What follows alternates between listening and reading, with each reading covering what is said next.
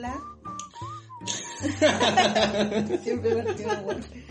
Ya no importa. Es que tú me miras y me das como un pie falso, pero bueno, no importa. No, es que tú como que dices hola como si estuvieses entrando a una habitación oscura y no supieses quién está en esa casa. Hola. Es un poco así. Pero así. No es tan así. Tampoco. No. Es como cuando un actor llega a una función preparado pero en el día equivocado. Bueno, otro día te cuento. Entonces como que mira y ve el teatro así y dice hola. Bueno, hola, ¿cómo están?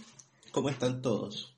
Todos y todas, sí. Los extrañamos, sí, ¿no es cierto? Ha pasado harto rato. Ha pasado harto rato y lo hemos extrañado harto. No crean que nos hemos olvidado, No. Pero ha costado, ¿ah? Ha costado mucho porque hace frío, porque el encierro, porque las lucas, porque la vida. Porque tú, porque yo, sí, arriba, porque a mí el invierno me llena de achaques. Además me vuelvo una viejita achacosa. De hecho, si me vieran ahora sería un chiste, porque estás forrada, pero como con 3 chales. Y con 2 chalas y pantuflas. No, me puse zapatos porque tenía demasiado frío en los pies. Sí. Pero bueno, poniéndonos como más serios y dándole como la solemnidad en realidad que queremos darle un poco a este programa. No sé si estoy como en la palabra correcta, pero sí es un programa sensible para nosotros. Sí, es un programa al cual en el fondo hemos estado preparándolo harto o como leyendo harto, pero sobre todo sintiendo mucho porque es un momento súper difícil a nivel país, un momento como súper complicado porque los miedos se están juntando en todas las casas, se juntan los miedos y es cuando la muerte un poco hace su aparición un poco, ¿no? O sea, ¿y qué manera de hacer aparición, sobre todo porque ha sido ocultada, velada detrás de un manto, entonces eso lo ha hecho aún más siniestro, aún más difícil de enfrentarlo. Queremos dedicar este programa, este humilde programa hecho con mucho cariño a las y los más de 7.000 chilenos y chilenas que hoy día no están con nosotros, no están en sus casas, con sus familias, en esta noche fría de invierno ya. Queremos dedicárselas a ellos, a ellas y especialmente a sus familiares, de estas muertes no solo ocasionadas por un virus, sino profundamente ocasionadas por la desidia, por la desigualdad. Por la irresponsabilidad también. Sí. Y entonces vamos a partir con un instante de silencio.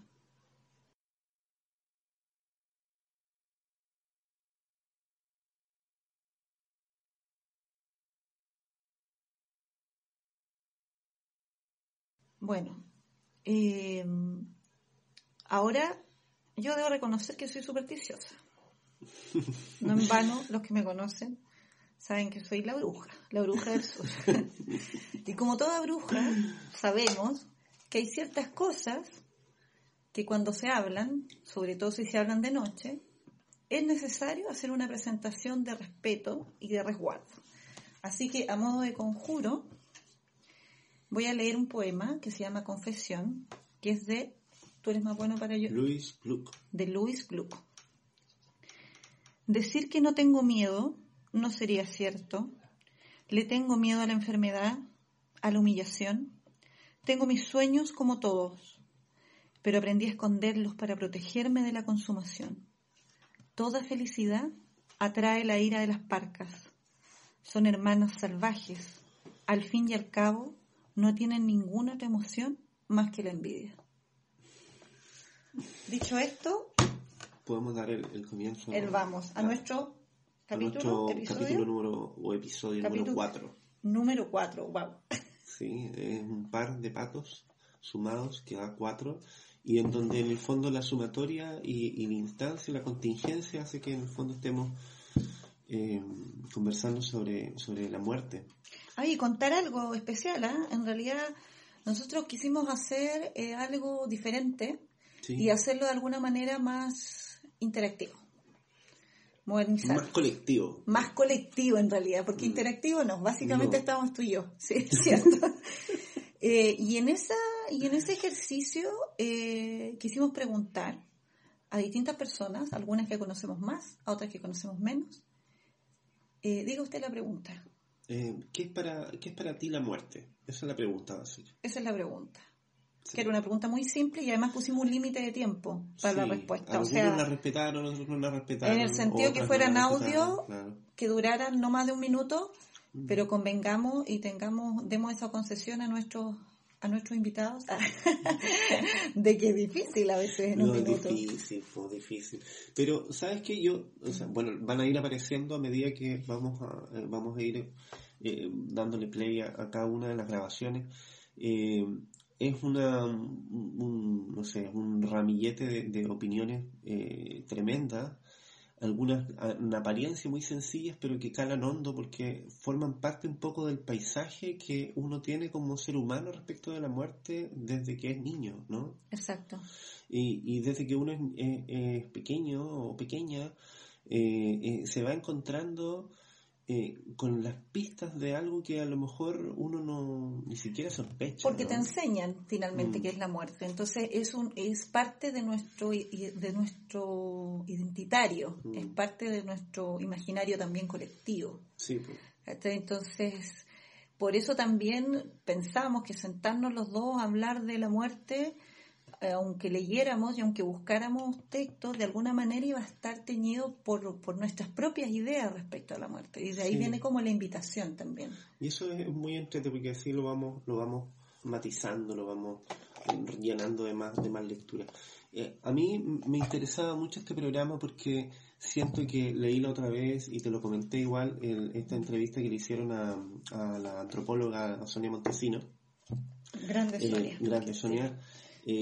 Donde ella hacía eco y planteaba de manera súper directa que en esta entrevista que con toda esta situación que está pasando, como que a Chile le están faltando ritos colectivos en torno a la muerte, sobre todo porque por razones súper así como de manejo del control de contagio del virus, sobre todo el manejo de los cuerpos de los fallecidos, las familias están vedadas de asistir al rito funerario, digamos, en ¿no? un país y donde el rito fúnebre tiene una raigambre absolutamente profunda, campesina, muy vinculada a la religión también, donde finalmente el carecer de esto de alguna manera deja trunco algo. Es como que el muerto no muere realmente, porque Exacto. El muerto necesita ser despedido. En algún momento la Constanza Michelson hablaba un poco de eso, del restituir la muerte. Y lo hablaban en un programa de radio en relación a lo que hizo el New York Times, en una portada, cuando en Estados Unidos llegaron a un cierto número de fallecidos, no me acuerdo si eran 100.000, no lo recuerdo bien, y colocaron obituarios, donde aparecían los nombres de estas personas, pero además decían cosas como... Le gustaba leer en su poltrona. Exacto. Y no solo lo que eran o el oficio que tenían, sino que bueno, ella preparaba los pasteles más deliciosos de toda la cuadra, o era una persona muy alegre, o esta persona fue bombero toda su vida y le encantaba lo que hacía, o despedimos a esta maestra de escuela, etcétera, etcétera. En contraposición a la no existencia acá, o sea, no solo al hecho de no conocer el número, sino de lo que yo te comentaba, o sea, no hay bandera media asta, que en realidad, más allá de que sea algo que a mí particularmente me sienta tan identificada con estos duelos nacionales o las banderas medias astas, o sea, si yo creo que en algún momento debiese haberse hecho eso, es ahora, o sea... Por supuesto, sobre todo porque estábamos hablando, veníamos como en un atolladero de cifras, de contagios y de números en torno al tema de la pandemia, y de pronto empieza a aparecer las muertes en los hogares y eso ya deja de ser un mero discurso o un mero informe entregado por un epidemiólogo, por un ministro, sino que empieza a ser dolor, ¿no? Empieza a ser dolor en tu casa, empieza a ser dolor porque he visto algunas imágenes, algunas personas reflexionaban en torno a lo crudo y lo difícil y lo insultante que era que el presidente haya tenido que despedir a su tío en un rito fúnebre con más personas saltándose todos los protocolos, con música, y ellos prácticamente tenían que despedir a sus... En ataúdes envueltos en alusa. En ataúdes envueltos en alusa. Entonces, creo que esa tamaña distancia que existe, esa lectura social que hay en torno a la muerte, es pesada para nuestro país y digamos... estamos obviando todos estos ritos que son tan importantes. Yo recuerdo, me recordé ahora, creo que era Gonzalo Rojas el que decía que Chile estaba destinado a desaparecer, sí. Pero en realidad parece que los que estamos destinados a desaparecer son los chilenos y las chilenas. Es como que hay una costumbre bien macabra en torno a la desaparición. Es como que de repente, no sé, mueren 2.000, 100 personas y es como que simplemente no están y nadie sabe quiénes son, dónde, cómo se llaman, en qué circunstancias. Y ahí también yo creo que propongo en realidad un rito como de sanación colectiva, un rito fúnebre colectivo donde podamos despedir. Hago una invitación, a ver si recoge el pañuelo una mujer de Cueca, a Paula Acuña, a ver si nos envía y podríamos adjuntar ahí a la página del podcast, no sé si se puede hacer, sí. Una pequeña cápsula donde recojamos un poco el tema de los ritos fúnebres en nuestra cultura tradicional. Sería interesante, ojalá se anime, se lo dejo sí. Ahí lanzado. ¿Te parece que vayamos a escuchar los audios? Y ya, pues escuchemos los audios. Escuchemos los audios. Porque tenemos muchos audios. Claro, vamos a partir... Vamos a partir por... Yo ¿Lo digo o no lo sí, digo? Sí, no hay que decirlo. Es mi mamá. La primera es mi mamá. Como buen mamón. La primera es la mamá. Pero no está primero porque es tu mamá, hay que decirlo. No, está primero porque en el fondo... se hermana con otro audio, pero escuchémoslo, ¿te tinca, no? Escuchémoslo primero y ahí vamos viendo, vamos a poner los tres seguidos y vamos a decir un poco quiénes son después, ¿o no? Sí, bueno, o digamos, primero, en realidad primero vamos a escuchar el audio de Silvia, la mamá de Danilo. Sí, después vamos a escuchar un audio de Amelia. Y de su hija Belén. Que quiero aprovechar de mandarles un saludo muy cariñoso a ella, porque justamente están pasando por un momento súper complejo con su esposo y padre, que está muy enfermo en este momento. Y este audio que ellas nos mandaron fue antes de saber y de conocer esta situación de salud más reciente. Así que no deja de ser un poco difícil, me imagino, para ellas el escuchar nuevamente lo que ellas opinaron, quizás ahora lo tienen de una manera mucho más fresca o ha cambiado su percepción. Escuchémoslas, ¿te tinca? Ya. Para mí la muerte es el final de la vida, es pasar al descanso eterno, eso es. Para mí la muerte es infinita, porque uno no vuelve, y dolorosa para los seres que quedan acá vivos, y al fin olvido. Pocos recuerdan siempre a la persona que muere. Eso pienso, no sé si está bien. Bueno, para mí la muerte es como un nuevo comienzo. Que una vez escuché por ahí y ya me quedé con esa teoría de que la luz supuestamente que uno ve cuando muere es en el parto de otro lado, no sé, po. Y es como que volví a nacer. Y esa es supuestamente la luz que uno ve, po. Pero 100% no se puede confirmar. Pero me he quedado con esa teoría y que no quiero pensar mucho más allá porque me da miedo. Porque es como que tu corazón deja de latir, tu mente deja de funcionar. Y pensar en eso es, ¡ay, qué miedo! No quiero llegar a ese momento. Y a lo mejor estamos atrapados aquí en la tierra, naciendo, muriendo, naciendo y muriendo. No sé. Nadie puede afirmar qué hay detrás de todo. De la muerte. ¿Qué hay detrás de la muerte? Bueno, ahí están los audios, que aprovechamos de darles las gracias nuevamente. Sí, En estos audios de estas 3 mujeres, sí, 3 mujeres. encontramos que hay un elemento común que tiene que ver harto con la tradición y la visión católica respecto a la muerte. Y en ese mismo sentido quería leer 2 pasajes bíblicos en realidad. Uno que está en Eclesiastes, capítulo 12, versículo 7. Dice que el cuerpo vuelve al polvo y el espíritu vuelve a Dios. Y Juan, capítulo 11, versículo 25 al 26, que es como el más conocido, que es: yo soy la resurrección y la vida, el que cree en mí, aunque esté muerto, vivirá, y todo aquel que vive y cree en mí no morirá eternamente. Un poco es algo así lo que planteaba Silvia cuando señala este tema de los pasos, del descanso eterno, como del regreso, ¿no? Sí, es como yo siempre o sea, es como uno se ha criado también un poco respecto al tema de la muerte. Es innegable que a nivel cultural uno, como por lo menos no sé cómo serán las generaciones ahora en este momento, pero claramente mucho más distinto.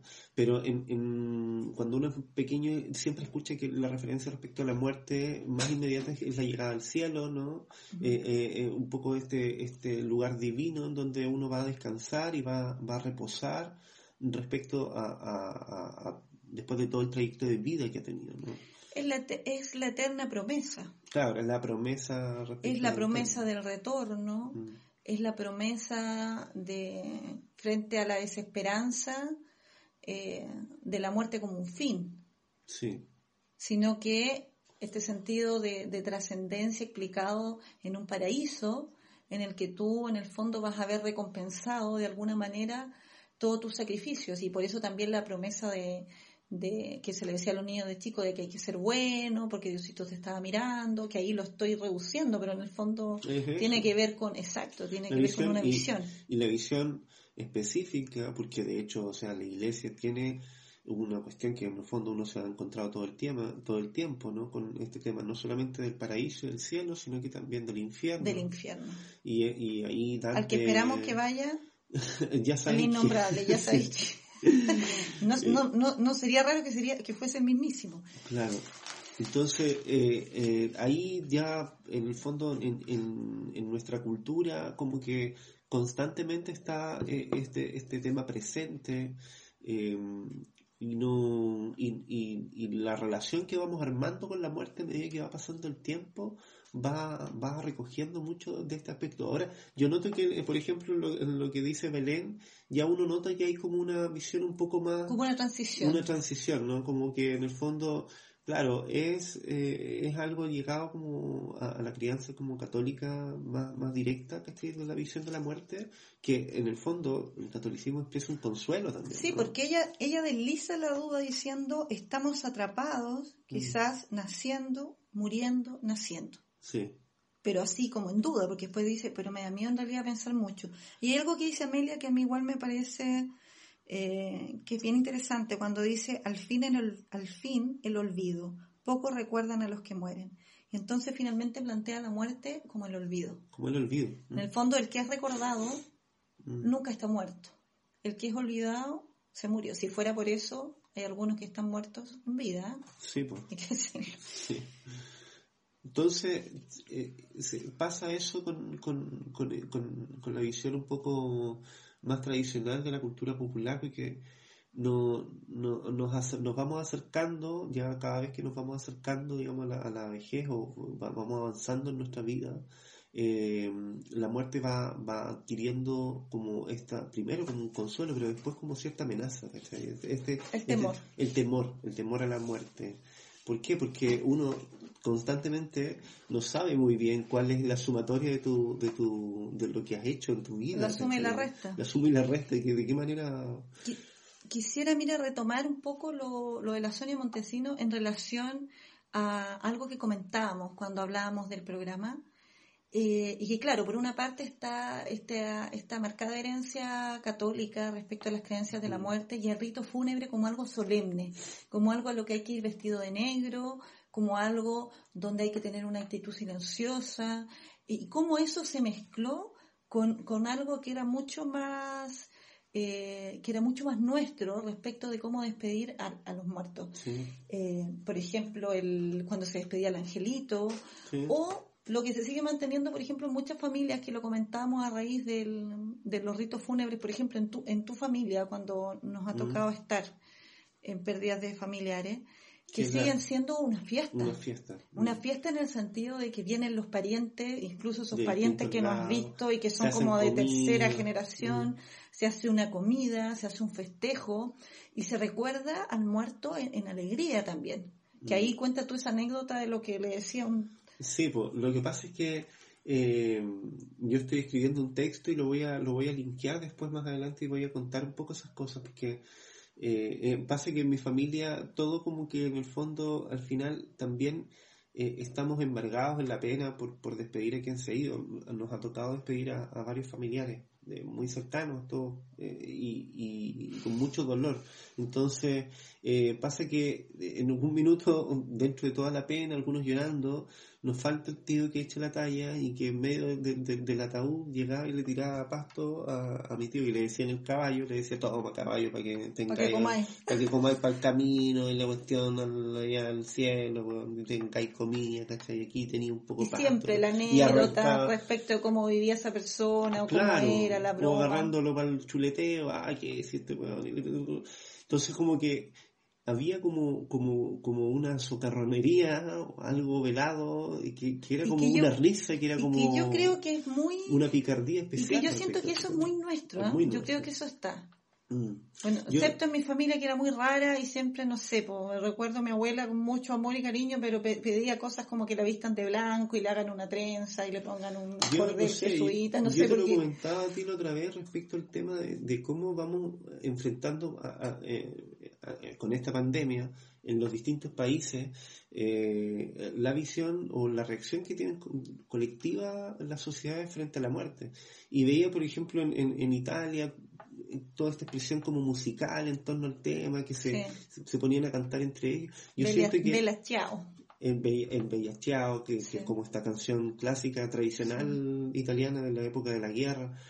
Y yo veía que en Chile lo que a veces hermana un poco es esta especie de no tomarlo en serio, ¿no? De hablar en tono humorístico un poco respecto a este tema. Es una forma de bajarle un poco. Y frente a lo que ha estado pasando igual, o sea, yo que la producción de memes ha sido pero increíble y de alguna manera nos ha sostenido más que la Pilar Sordo. Más que el mundo, pero sí, más que la autoayuda, o sea... Pero es como en clave de comedia un poco el tema. Es que es tragicómico, o sea, el chileno tiene una historia y un destino, siempre está en la tragedia, en el límite de la... Es como este meme que me daba mucha risa, que era terremoto, y tú salís de la casa y es como, ay, mierda, hay que buscar la mascarilla y tenés que volver... O sea... Es como que casi el chileno está pensando, falta que venga un terremoto. Yo sé que es como y ahora que ha habido harto sismo, como que siempre está esa sensación de que puede pasar algo peor. Es como que está en nuestra mentalidad. Entonces, de alguna manera sobrevivimos en base a alivianarlo. Bueno, había un español antiguo, González de Nájera, que hablaba en la colonia, decía, o no sé, hace mucho tiempo, no sé si en la colonia, estoy hablando de otro tiempo. ¿En qué reencarnación estás hablando? González de Nájera decía que los chilenos eran funestos, por definición así. O sea, nos han tratado de feos, a los porteños nos trataron de feos, ahora otros nos dicen funestos. Entonces, yo siento que con la pandemia un poco lo que ha pasado es que apareció la muerte así de manera mucho más dramática, y cuando aparece la muerte aparece mucho más el yo también, ¿no? Sí. Aparezco yo, y por eso esto Qué que decías egocéntrico, tú, Danilo. Aparezco yo. aparezco Como... yo, Yo, mi mamá, todo, yo. yo y mi texto que te voy a mandar, así que no. En el sentido de que, por ejemplo, este tema de la portada del New York Times que Sí. hablabas tú, de que en el fondo aparece una pequeña reseña de quién era esa persona. Obvio, y un nombre.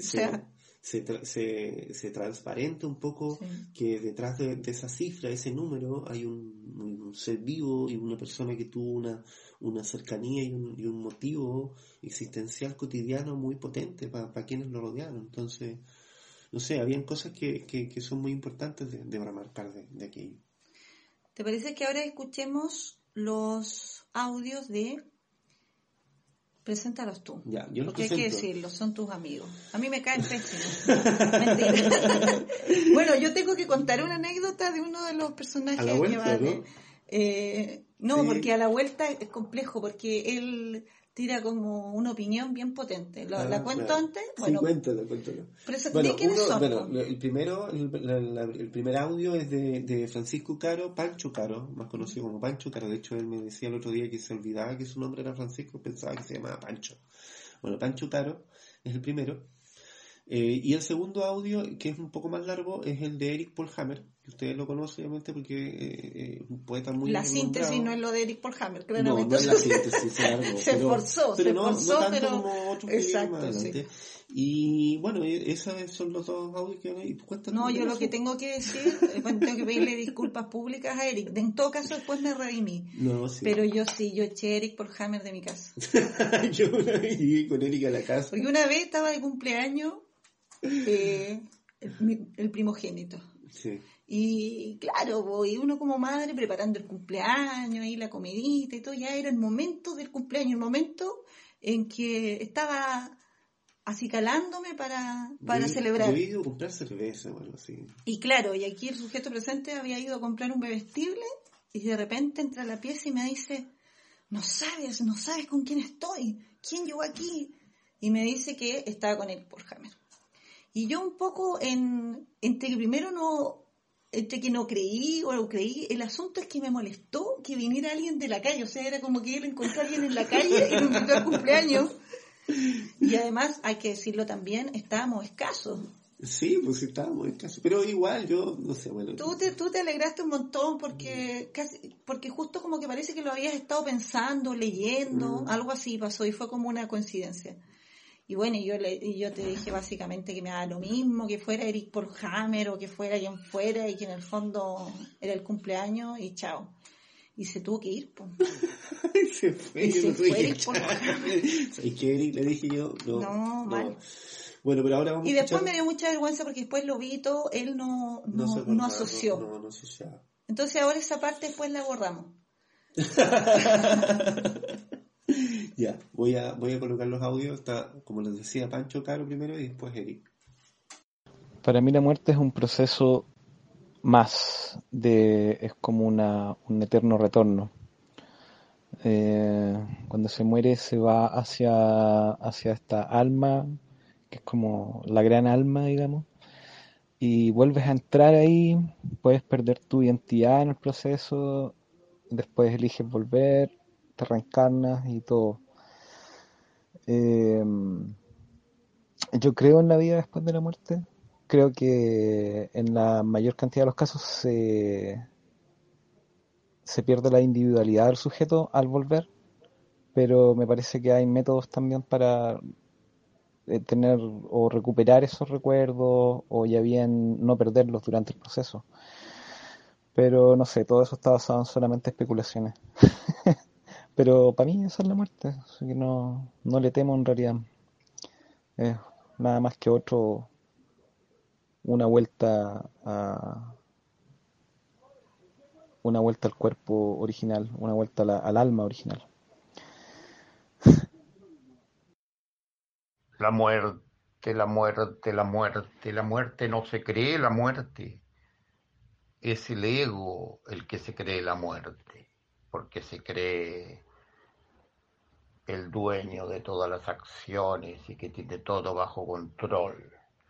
Con respecto a este apasionante tema de la muerte, yo distingo dos muertes. Una muerte que no conozco, que se traduce por parar la cueva, estirar la pata, irse al patio de los Callados. Esa no la conozco todavía, pero me queda poco tiempo para conocerla. Ya estoy en el 3/4 de hora, esta vida dura 1 hora, simbólicamente. O tal vez que me falten 20 minutos, digamos 20 años. Pero el tiempo es un sueño, se pasa volando.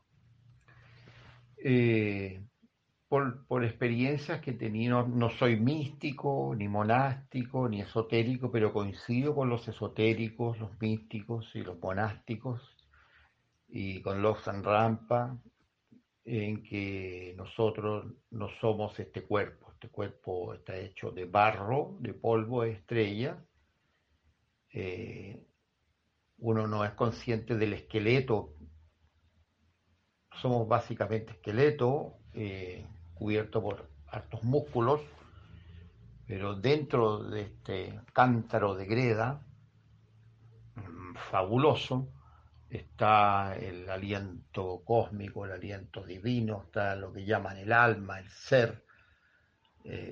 Dentro, no lo vemos porque no estamos conscientes de nuestra fuente de vida, que es el ir y venir del respirar, de lo que llaman los místicos el aliento divino, el aliento eterno. Somos eternos, y por experiencias que he tenido yo de viajes astrales, muchos, y por las plenitudes celestiales que tengo cada vez que medito, que me concentro en mi ser interior, veo que efectivamente esa realidad existe.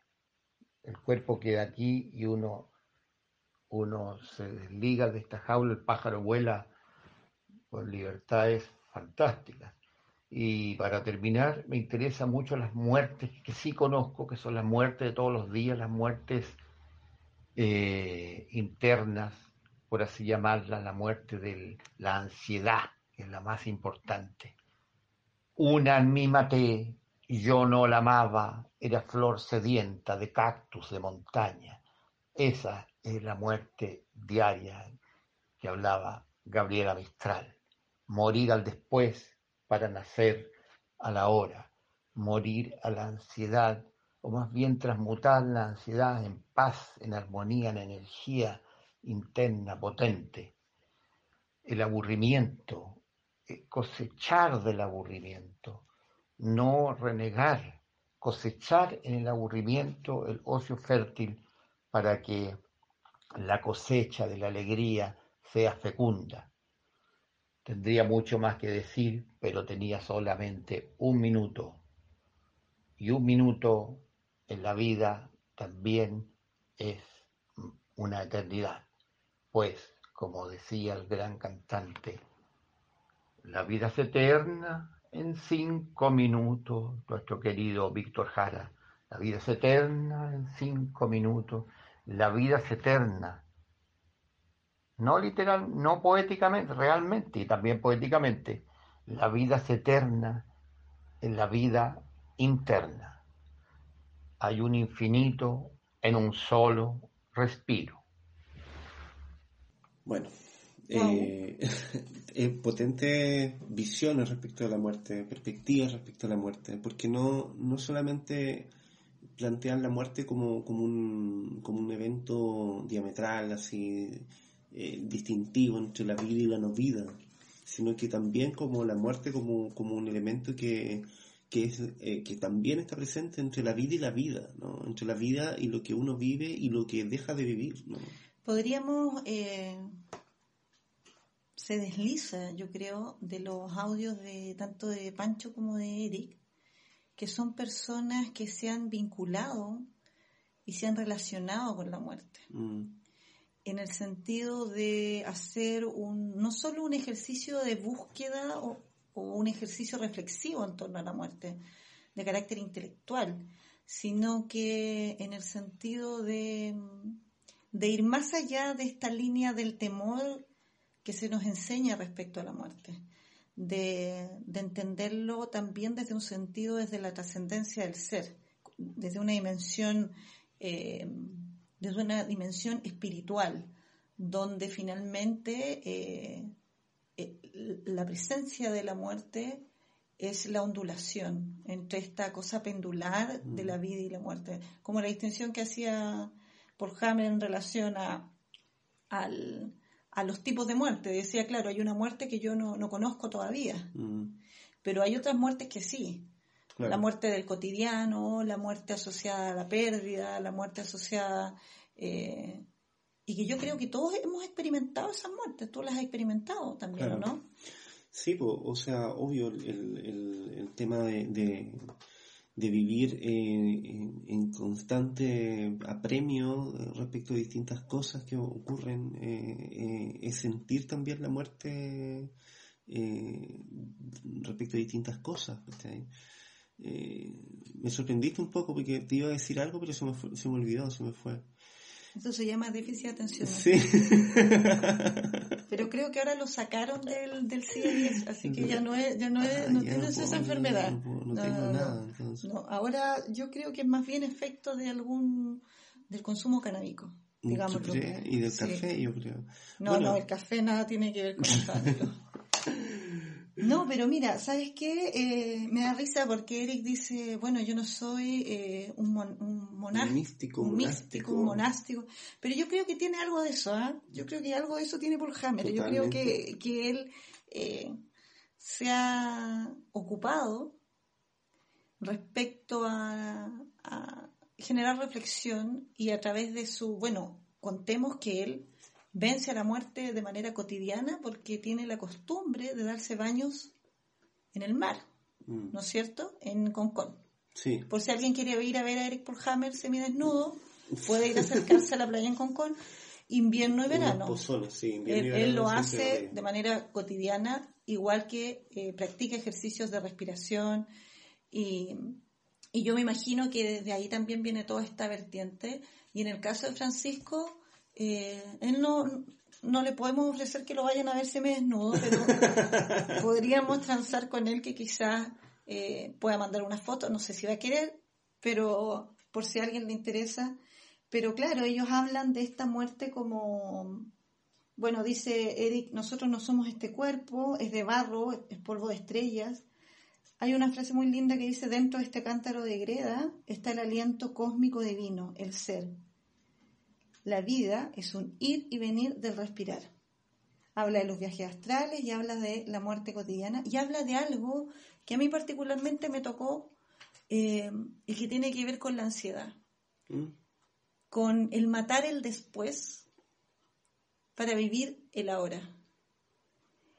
Y yo creo que eso es algo que nos ha mordido especialmente fuerte en este contexto donde todos estamos ansiosos por saber lo que va a suceder, angustiados respecto a percepciones del futuro, y que finalmente eso tiene a muchas personas con estados ansiosos o con estados incluso depresivos, sí. ¿Cachai? Que se manifiestan de distintas maneras.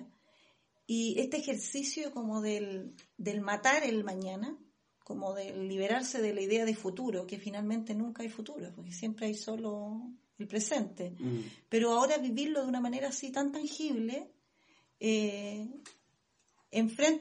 nos enfrenta a todos a la necesidad de poder construirnos algún relato sobre la muerte, sobre lo que es para nosotros la muerte, de proyectos que pensábamos que se iban a llevar totalmente. Y no iban a hacer, la muerte de proyecciones mentales, de proyecciones en el ámbito de pareja, la muerte de uno mismo, por supuesto, de cómo uno imaginaba que iba a ser su vida en 2, 3, 4 o 5 años. Hay una serie de muertes, la muerte en el sentido más concreto de la pérdida del trabajo, de la pérdida de un familiar. Entonces, mira, yo quería compartir contigo y con todos y todas las personas que nos están escuchando un extracto de un libro que se llama Homeostasis, un continuo movimiento de adaptación, de Felipe Monsalve, que es básicamente, él recoge una serie de conversaciones que tuvo con distintas personas en relación a medio ambiente, en relación a espiritualidad, a contextos sociales, a contextos políticos. Y dentro de esas personas conversó con Adela Pino, que es la primera persona que fundó, o sea, ella fundó la primera escuela de budismo en Chile y que actualmente vive en las montañas del Cajón del Maipo, lugar al que nos iremos después nosotros. No sé si nos va a recibir Adela, yo creo que nos recibe, pero no sé si estamos preparados. Y tampoco nos iríamos al Cajón del Maipo, digámoslo. Yo me iría a Pinto. O sea, claro. Bueno, este es un texto que habla de la preparación para la muerte y tiene relación con lo que conversaban ellos, que no conversaban, pero de alguna manera conversaron, sí, porque habla de esta dimensión como del viaje, como de esta dimensión como espiritual. La preparación para la muerte, Dalai Lama, Sansara. La muerte y la luz clara. La muerte llegará sin falta. Si dedicas tu tiempo a cosas futiles, descuidando la reparación, cuando llegue el momento no serás capaz de pensar en otra cosa que no sea tu propia desesperación. Tu miedo será tal que no serás capaz de hacer nada, ningún tipo de práctica. Cuando el final está próximo, es esencial volver nuestro pensamiento a la práctica. El estado de nuestra mente en ese momento será decisivo para lo que vendrá después. Esos últimos instantes están cargados con un poder tal que sobrepasa todo el mérito adquirido durante la vida. De ahí la importancia de estudiar el proceso de la muerte y de familiarizarnos con él en nuestras meditaciones. Yo mismo lo hago en mi meditación. Cada día atravieso las 6 u 8 fases de la disolución de la muerte. El proceso comienza con la disolución del agregado de la forma. La tierra constituyente se debilita. El elemento agua se vuelve soporte del conocimiento y el moribundo tiene la sensación de que su cuerpo se hunde en la tierra. Su visión se nubla e interiormente tiene la impresión de estar viendo un espejismo. Después le corresponde disolverse al agregado de las sensaciones. La fuerza del elemento constituyente, el agua, declina. El fuego va predominando. La boca se seca. La mirada va perdiendo movilidad. La señal interior es una visión de humo. En la tercera etapa se disuelve el agregado de la discriminación. El fuego priva la conciencia de su apoyo y el elemento constituyente, el aire, llega a predominar. Externamente el moribundo no reconoce ya a sus familiares. Interiormente tiene una visión de luciérnagas, como ramilletes de chispas. En la cuarta fase se disuelve el agregado de las formas mentales. El elemento aire se debilita, privando a la conciencia de su apoyo. El síntoma definitivo es el cese del aliento. La señal interior es la impresión de una llave rojiza. Generalmente en esta fase el médico declara a la persona clínicamente muerta, pero según nosotros el proceso no ha terminado todavía. Si bien las percepciones sensoriales se han extinguido, la conciencia mental sigue existiendo, lo cual no significa que podamos volver en él. Siguen estando activos 4 niveles burdos y sutiles, los que se disolverán en las 4 últimas fases. El nivel más denso se disuelve primero. El signo interior es la percepción de una visión blanca, comparable a un cielo puro de otoño, inundado por la luz de la luna. No se manifiesta ya ningún signo externo. Cuando la percepción de la visión blanca o la energía o viento que le sirve de vehículo se disuelven, llega otra más sutil, la percepción de un estallido rojo brillante. Es comparable a un cielo claro de otoño en el que no es visible más que la luz anaranjada del sol. Con la séptima fase de disolución aparece otra visión, todavía más sutil, la conciencia de un negro toral y brillante, comparable a la profunda oscuridad de un cielo de otoño en la primera mitad de la noche. Al principio de esta fase estamos todavía conscientes. Luego nuestra facultad se va degradando y finalmente caemos en una especie de inconsciencia. Cuando la percepción de ese color negro, brillante y su energía motriz se disuelven, se manifiesta la percepción más sutil de todas, la luz clara de la muerte. Es comparable a un amanecer inmaculado en un cielo de otoño vacío de toda señal. Se le llama la conciencia fundamental porque ella es el origen de todas las otras conciencias. Entonces es cuando la vida realmente se detiene. Para la mayoría de los mortales es un momento de inconsciencia, un desvanecimiento. Para el yogi ha llegado el momento de poner a prueba su práctica. Antes de que las células se degeneren, ya conoce el nivel más sutil, la conciencia de la luz clara. ¡Wow! Ese texto es impresionante.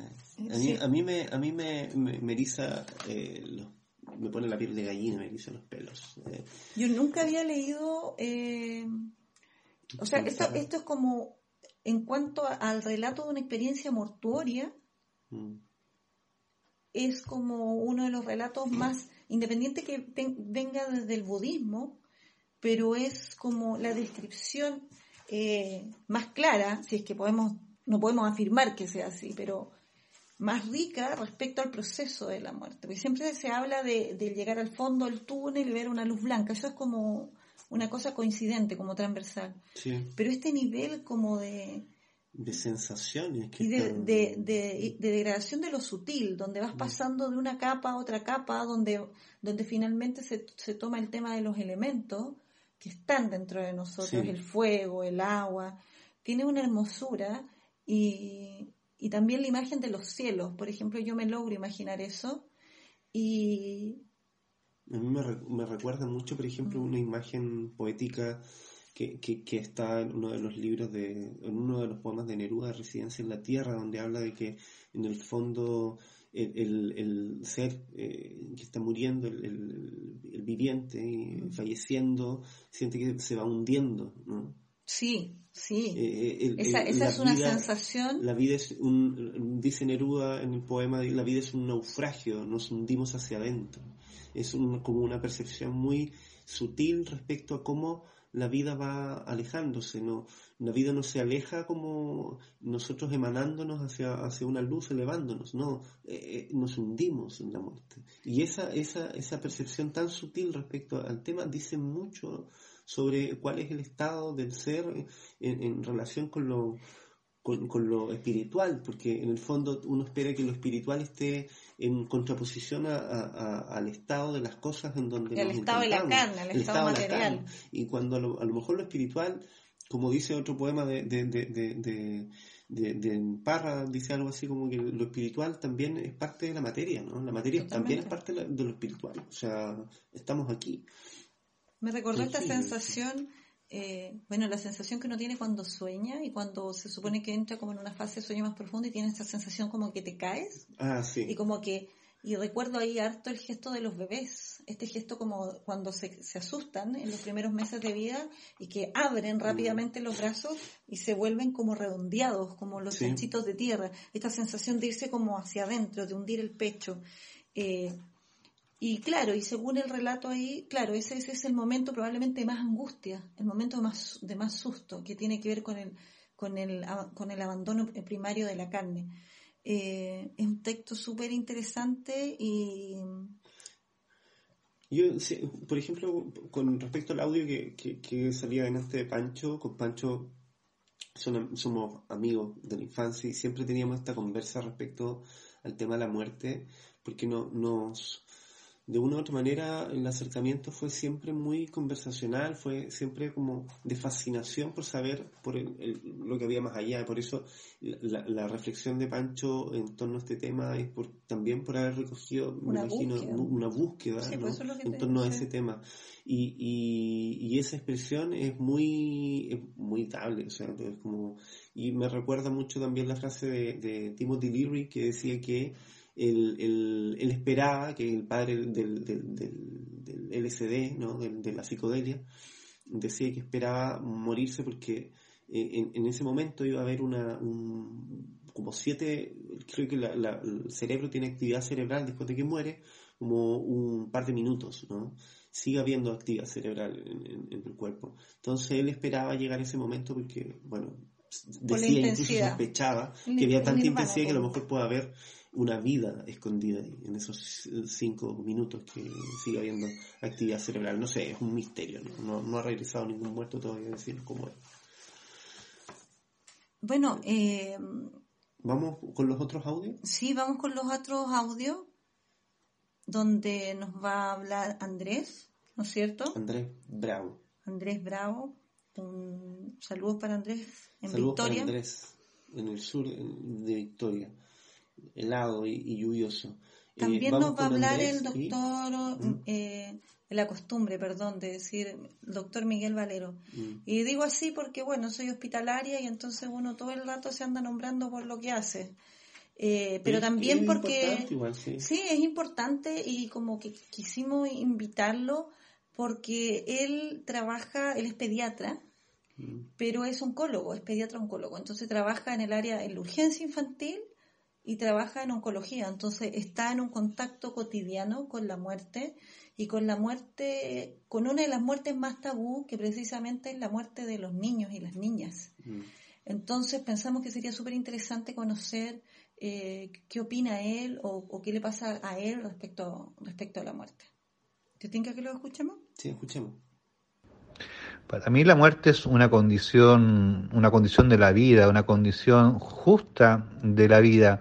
Es una de las pocas certezas que nosotros podemos tener claridad respecto de nuestro tránsito y saber que vamos a morir. Nos debe dar el pie suficiente para decidir cómo es que nosotros vamos a vivir antes de que eso ocurra, siento yo al menos. Finalmente siento aquello, a sabiendas de que todos, y sin excepción, vamos a morir. La pregunta entonces es, ¿cómo es que vamos a vivir frente a una certeza de la muerte segura, una incerteza que construimos en el día a día, sujeta solamente a nuestro impulso, nuestras ganas y motivaciones, que es la vida, con todas sus capacidades de amar, llorar, sufrir, reír, saltar, alegrarse, entristecerse? La vida es todo lo impredecible que vamos siendo capaces de construir en el día a día, y la muerte es lo más predecible y justo de todo. La verdad que la muerte para mí no siento que sea algo, digamos, estático, digamos, ¿ah? Yo creo que la muerte ha sido o ha tenido constantes cambios a lo largo de mi vida. O sea, podría decir que la muerte fue algo para mí, es algo y espero que sea otra cosa de lo que es ahora. Antiguamente, bueno, para mí la muerte no parece importarme. Cuando uno es niño en general no lo, no le da mucha importancia a esos sucesos porque lo encuentra muy lejano, no, a pesar de que podría ocurrir en cualquier momento, a uno no le parece, cierto, que sea algo que pueda ocurrir y prácticamente no le da importancia a eso.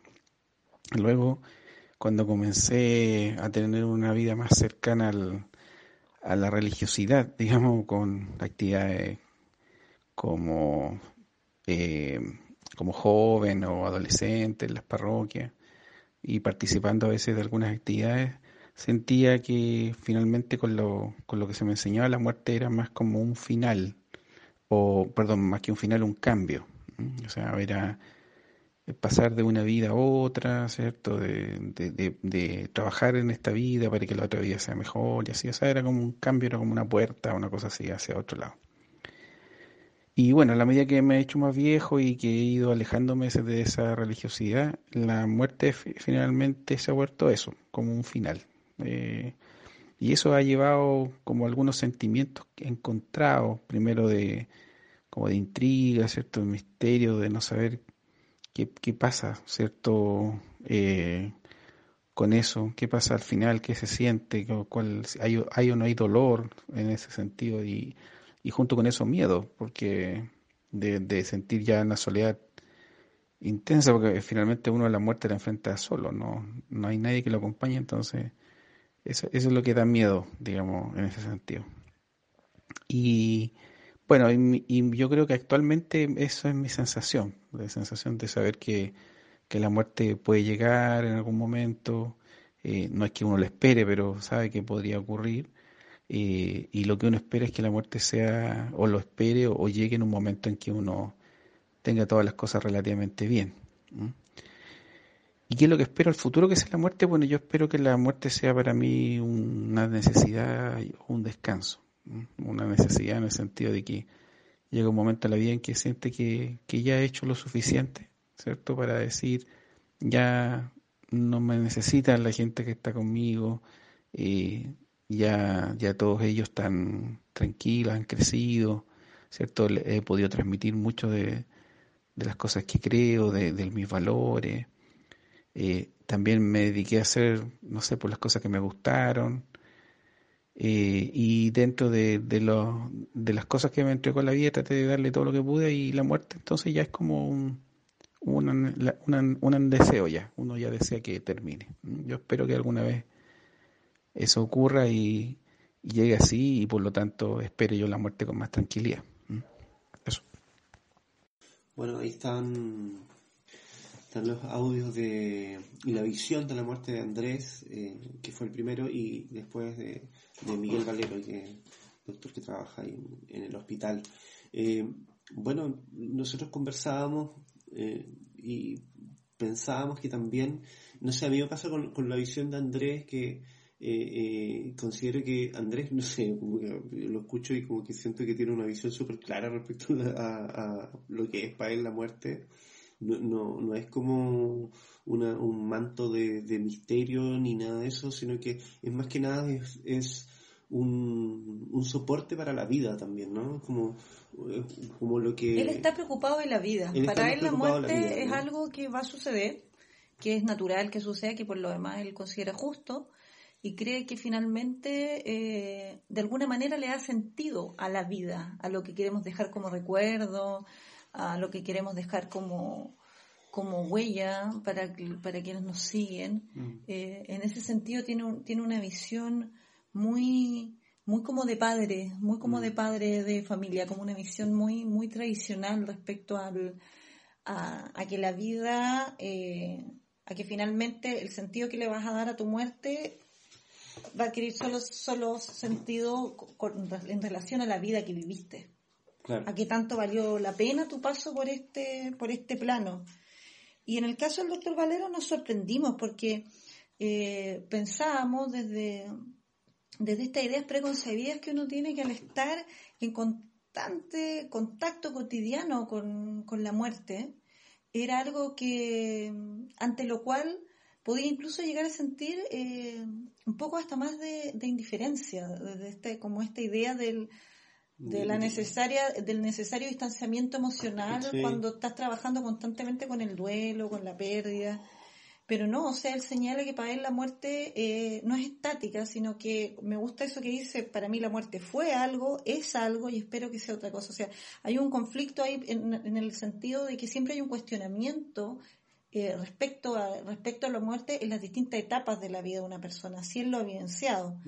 Y de alguna manera él plantea algo en relación a que le genera una gran intriga en este momento de la vida, la soledad absoluta en la que está la persona que está muriendo. Sí. Porque finalmente plantea que este viaje, que esta partida es absolutamente individual, es absolutamente personal. Y esa sensación de soledad a él lo intriga, le genera mucha... Lo desconcierta. Lo desconcierta, yo creo que de alguna manera no lo dice, mucho. Pero lo conmueve. Entonces, y se hermana un poco en el audio con Andrés, en el sentido de señalar que, bueno, que a él le gustaría que la muerte llegara cuando él tenga, no sé, pues haya dejado sus cosas resueltas, ya no haga falta para las personas que lo quieren.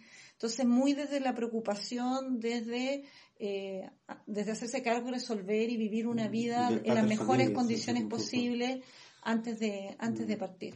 Sí, esa reflexión en torno al tema de la soledad es algo que deja pensando, porque en estar en contacto en un hospital, en enfrentamiento cotidiano, constante con la muerte, sobre todo, lo digo porque en algún minuto lo conversamos, me decía que era complejo también ver niños y ver que en el fondo a veces era complejo, sobre todo para el personal médico, estar ahí, porque se iban generando muchos lazos para el personal de salud completo, porque se generaban muchos lazos. Entonces, cada muerte no era la muerte de un paciente, simplemente uno tiene una visión de que en el fondo el personal de salud es como un personal súper despojado de esas emociones, y no es tan así. O sea, es un dolor también que se vive constantemente. Entonces, claro, pero claramente la relación que se tiene con la muerte es mucho menos tabú, es mucho más cercana, claro. Es mucho más cotidiana, y y en ese sentido también se termina elaborando desde un lugar diferente, porque si no sería invivible prácticamente. Sí. Ahora vamos a escuchar el audio de Milton, de nuestro amigo Milton. Un gran abrazo abrazo a para Milton. él, que también tiene algo que decirnos en relación a la muerte. Sí, la muerte a mí se me presentó de una manera bastante particular, creo yo. Fue en el momento en que mi hija tenía 3 meses y fue la llegada y una partida por mi padre. Y eso originó una energía súper fuerte y empecé a entender de que lo importante en todo esto es el transcurso del momento de nacer al momento de partir. Eso es lo que realmente importa y en la medida en que nosotros maduremos ese desarrollo de vida, vamos a enfrentar a la muerte. Sacándome de mi cabeza que fue el entender la muerte por una manera dogmática, por una manera religiosa, hasta incluso las personas que no tienen creencias espirituales de vida después de la muerte y todo eso, también se ven enfrentados a un problema ante ella, porque no saben o sea, saben que se termina ahí. Entonces ahí relaciono el extrañar, ¿cachai? Para mí creo que la muerte es algo que me afecta, el extrañar a las personas que partieron, ¿cachai? Y yo al verme enfrentado ante ella, ante la muerte, es de qué manera me van a extrañar, ¿cachai?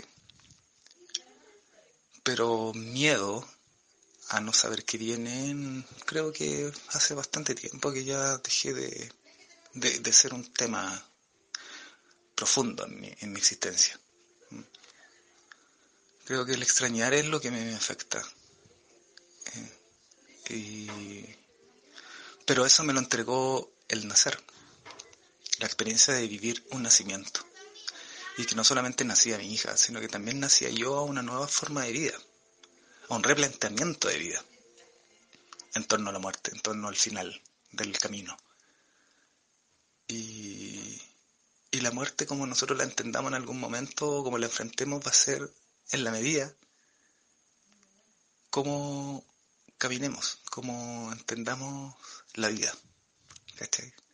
Que hagamos y que pensemos durante el proceso, el largo proceso de viaje, de aprendizaje. Para mí la muerte es algo inevitable que tiene que llegar y que tenemos que enfrentarlo de la mejor manera posible, y la felicidad que podemos tener en ella es el legado que nos pueda dejar la vida de las personas que partieron. Y empezar a prepararnos desde el momento en que nacemos a ello. Algo así. ¿Sabes qué? A mí me emociona escuchar lo que plantea Milton. Quizás tiene que ver con cómo nos resuena a cada uno de nosotros en nuestra propia relación con la muerte. Pero siento que hay elementos en lo que él dice que donde, para empezar, a agradecerle, porque él habla desde una honestidad súper importante en relación a un momento que debe ser muy doloroso, o sea, en un momento donde estás celebrando y festejando el hecho de convertirse en padre, de estar descubriendo tu paternidad con una hija a los 3 meses, y a la vez pasar por una pérdida tan importante como la pérdida de tu padre. Y de alguna manera ver estos dos extremos, estos dos contrastes entre el nacer y el morir. Y cómo de alguna manera él resignifica esto, entre esta sensación, desde esta ondulación continua, desde en el fondo cómo es este transcurso entre el nacer y morir el que termina dando un sentido a la muerte y también a la vida. A la vida, claro. Entonces eso me parece súper significativo. Y él también menciona el tema del extrañar. O sea, lo más difícil de la muerte es el extrañar, es el echar de menos. Yo O creo sea, que el saber que ya no vas a tocar esa mano, no vas a tener ese abrazo, no vas a entrar a la casa de tu familia o a tu propia casa donde compartías a lo mejor con tu pareja, con tu hijo, y saber que ya no existe corporalmente, que ya no está ahí para ti, como en esa libertad del cariño mutuo, en esa libertad del conversar, del tocarse. ¿Qué te pasa a ti con eso? O sea, la conciencia de la desaparición del otro, eso me recuerda Es drástica. el drástico, ¿no? Y me recuerda mucho la canción de Charly García, por ejemplo, Los amigos del barrio van a desaparecer en un minuto, y hacía referencia a un tema político, pero que también es muy sentido, y es el riesgo de la muerte, ¿no? Es el riesgo de la muerte cuando uno la siente con algún familiar, alguna persona amada. La pérdida es total, ¿no? ¿Y Uno qué es lo como que que se nos va estremece? nos Cuando estremece pensamos en la mucho eso. muerte, es como, y estás frente a una persona que amas en tu vida y piensas, por un instante te conectas con la idea de que se va a morir y no va a estar, es súper difícil, porque en el fondo es la certeza de que al día siguiente, después viene la muerte, viene todo el acompañamiento colectivo en el rito del velorio, del funeral, termina con el entierro y ya no hay más. O sea, después vuelves a la misma casa, vuelves a la misma cotidianidad, el día sigue, el día siguiente sigue y ya no está esa persona que extrañas. Yo quería compartir un texto que es como muy comentado, muy referenciado en torno al tema de la muerte, que es de la periodista de la Joan Didion, una periodista norteamericana, gringa, que a mí me fascina, me encuentro total. Ella escribió entre los 50 y los 60.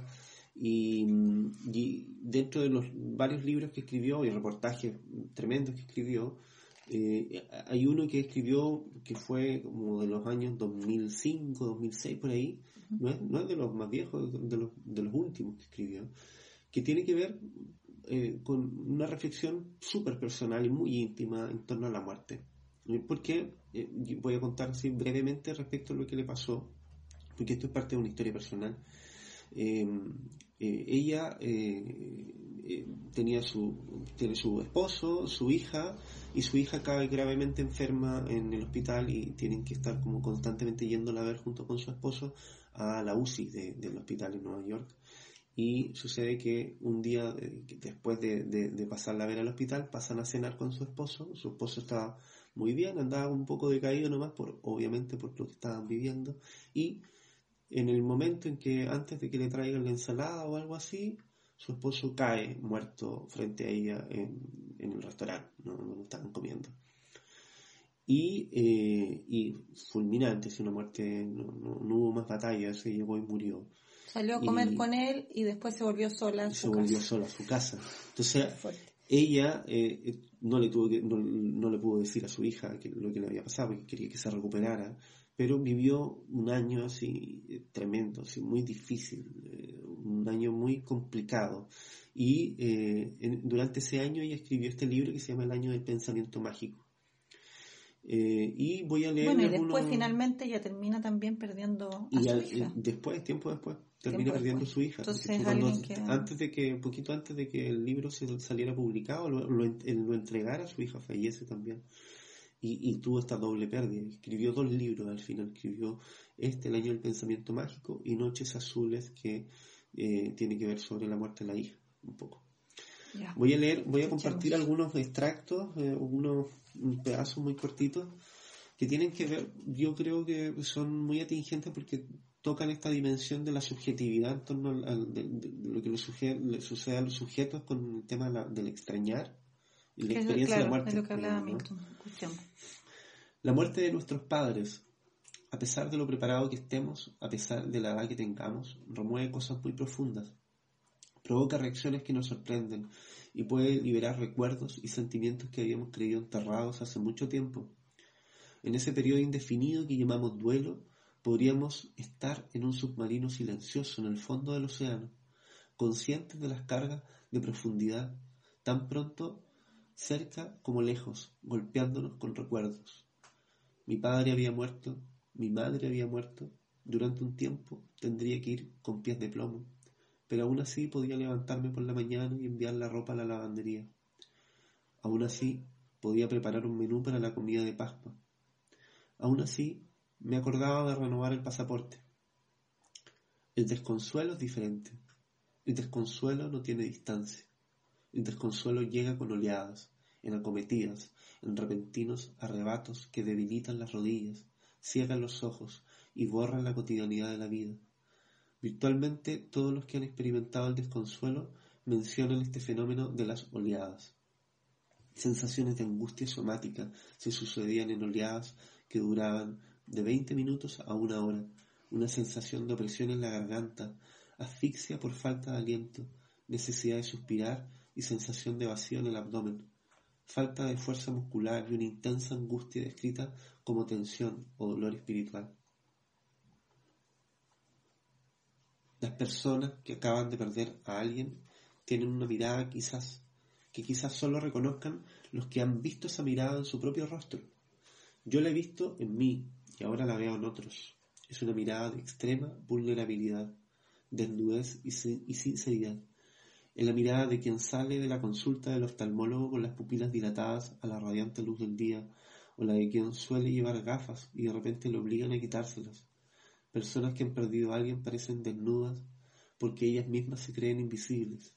Yo misma me sentí invisible durante un tiempo, incorpórea. Me parecía haber cruzado uno de esos ríos míticos que separan a los muertos de los vivos y haber entrado donde solo podían verme aquellos que recientemente habían sido privados de un ser querido.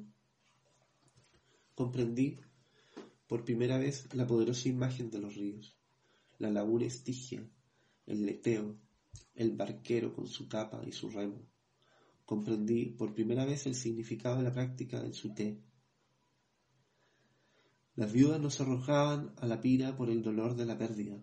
La pira ardiente era una precisa representación del lugar al que su dolor, no sus familias, ni la comunidad, ni la costumbre, sino su dolor les había conducido. Y quería leer el último pedazo de este libro, que está. Cuando se pasa por un duelo se piensa mucho en la autocompasión. Nos preocupa, la tememos. Eliminamos de nuestro pensamiento cualquier rastro de ella. Nos asusta que nuestras acciones revelen ese estado tan expresivamente descrito como regodeo. Sabemos la versión que despierta en muchos de nosotros ese regodeo. El duelo visible nos recuerda la muerte, algo que se interpreta como anormal, como un fracaso en el manejo de una situación. Te falta solo una persona y el mundo entero está vacío, pero uno ya no tiene derecho a decirlo en voz alta, escribió Philip Harris a propósito de esa aversión en Actitudes occidentales frente a la muerte, que es el libro que escribió él. Nos repetimos una y otra vez que nuestra pérdida no es nada comparada con la pérdida vivida, o peor aún, no vivida, del que ha muerto. Este intento de pensamiento reprobatorio solo sirve para hundirnos aún más en el pozo de la conmiseración. ¿Por qué no lo vi? ¿Por qué soy tan egoísta? El propio lenguaje que usamos al autocompadecernos revela el odio profundo que nos inspira la autocompasión. Es sentir lástima de uno mismo. La autocompasión es meterse el dedo en la boca. La autocompasión es llorar por el pobrecito de mí. La autocompasión es el estado en el que caen e incluso se revuelcan los que sienten lástima de sí mismos. La autocompasión resulta el rasgo más común y al mismo tiempo el más denigrado de nuestros defectos de carácter, y se da por sentado su perniciosa capacidad de destrucción. Bueno, Joan Didion, ella como que contaba que meterse en este libro fue como una experiencia tremenda, porque como que sinceró y destapó un montón de visiones y acercamientos que tenía frente a la muerte y que vio en muchos de sus parientes más cercanos en torno a la muerte, que no estaban evidenciados. De hecho, no hay muchos libros en torno a la reacción más bien subjetiva que uno tiene frente a la muerte. Por eso se llama el año del pensamiento mágico, porque rescata como esta idea de cuando tú eres niño y esta línea entre la realidad y entre lo que vive dentro de tu imaginación o tu cabeza es tenue. Hay una parte donde ella, que a mí me quedó como imagen súper grabada, donde ella cuenta que Ivy dejaba los zapatos y la chaqueta a la entrada de la casa para cuando él llegara y se pudiera poner ropa seca. Y se preguntaba. Y sabía ella mientras llevaba los zapatos que él estaba muerto. Y lo sabía absolutamente, pero por alguna razón, quizás en una súplica, yo creo, guardaba la secreta esperanza de que él entrara. Y que si ella dejaba los zapatos ahí, él de alguna iba a manera, volver. exacto. Entonces, es súper íntimo el relato y habla harto de esto, del extrañar. Y habla también de lo que en algún momento mencionaba Amelia, de que la muerte es el olvido, pero de alguna manera también es necesario olvidar para dejar ir a los muertos y para seguir con la vida. A lo mejor no olvidar del todo, pero es lo que dice ella, o sea, pero hay una línea tan delgada en que en el fondo no se te vaya tu propia vida por este extrañar, donde finalmente tú quedes como suspendido. Claro. En este estado de manera permanente. Y se ve harto en los procesos de duelo que de repente no se cierran, que finalmente terminan siendo duelos eternos. Bueno, tanto así que existe este fenómeno del corazón roto, y donde hay mucha gente que cuando muere o tiene la pérdida de un ser querido, finalmente termina muriendo al poco tiempo después. Porque no puede convivir con esta ausencia. Murió de pena, ¿no? Murió de pena, exacto. Que ahora le llaman el síndrome del corazón roto, pero en el fondo sí, eres como esa forma popular de decirlo, de que murió de pena, que pasaba harto con los abuelitos, que moría primero uno y después el otro, y tiene que ver, claro, con no soportar la ausencia. Vamos a ir con una canción. Sí, vamos a ir con una canción. Yo quería que es hermosa. Contar un poquito frente a la canción. Esta es la canción que le escribió John Lennon a su mamá. Él no se crió con su mamá lo visitaba a la casa donde él vivía con su tía y su abuela.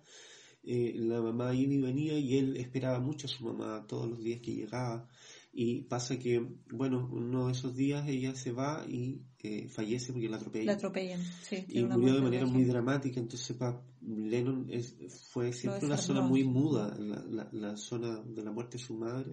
El recuerdo que quedó de eso fue muy choqueante en distintos niveles.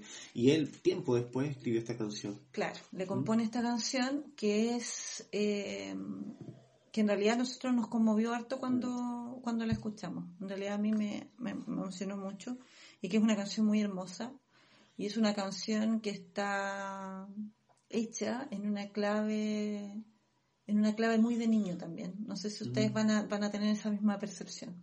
Así que ahora vamos con Julia. Half of what I say is meaningless, but I say it just to reach you, Julia.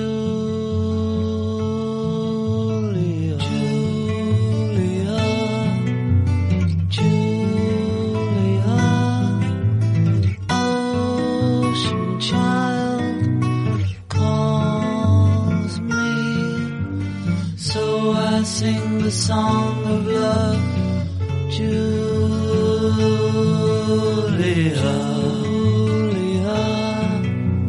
Seashell eyes, windy smile, calls me, so I sing the song of love, Julia.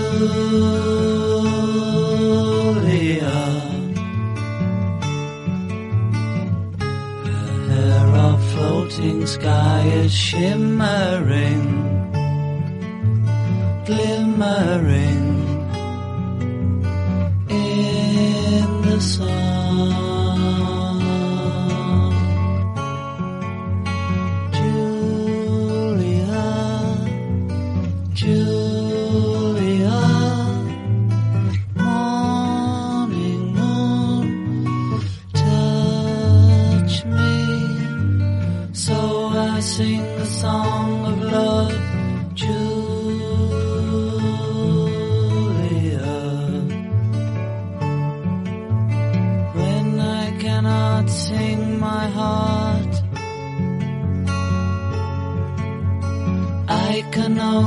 always speak my mind, Julia,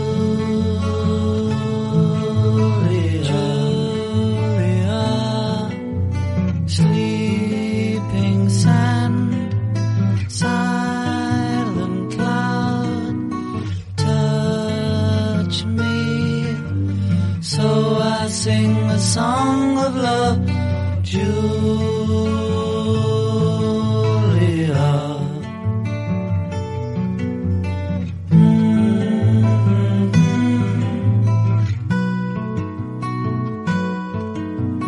Calls me, so I sing a song of love for Julia, Julia, Julia.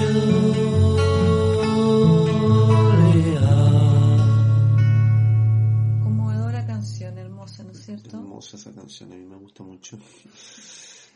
Mira, ahora vamos a escuchar el audio de Marcelo Arce, es poeta, un amigo también, y en realidad pasó que cuando se le pidió hacer esta reflexión en torno a la muerte, se encontró, sin darse cuenta, haciendo un poema, le nació un poema que nace en un contexto que tiene que ver con el estallido social, que tiene que ver con la pandemia y con la realidad que él también le toca ver y vivir cotidianamente en sus queridos San Bernardo. Escuchémoslo. Bueno, y también... Y bueno, espera un poquito. Sí, me quedaba, perdón. No, pero no después del audio que envía Arce, vamos a escuchar una cueca inédita que nos envía nuestra también amiga Paula Cuña, que es actriz y folclorista. Así que dos regalos nos enviaron, sí, dos regalos, así que muchas gracias. Y queremos aprovechar de despedirnos, de darles las gracias, de esperar que no hayan quedado bajoneados, que haya sido un viaje interesante para ustedes y que de alguna manera hayamos contribuido a iluminar un tema que ha sido tabú y con el que en definitiva nos estamos hoy día mirando la cara. Sí, la idea era arroparse un poco, abrigarse y estar más juntitos y esperar un poco que este tema de la muerte no sea tan duro tampoco. Los abrazamos, les abrazamos. La muerte es el hambre que corroe nuestras poblaciones, hoy, algo incierto y desolador que nos hace tropezar tras ella. Silbamos inermes intentando despistarla. ¿Nevará este mes en Santiago? ¿El frío opacará la luz de nuestras miradas? La muerte es el futuro desganado que susurra cantos negros y nos enmudece para siempre.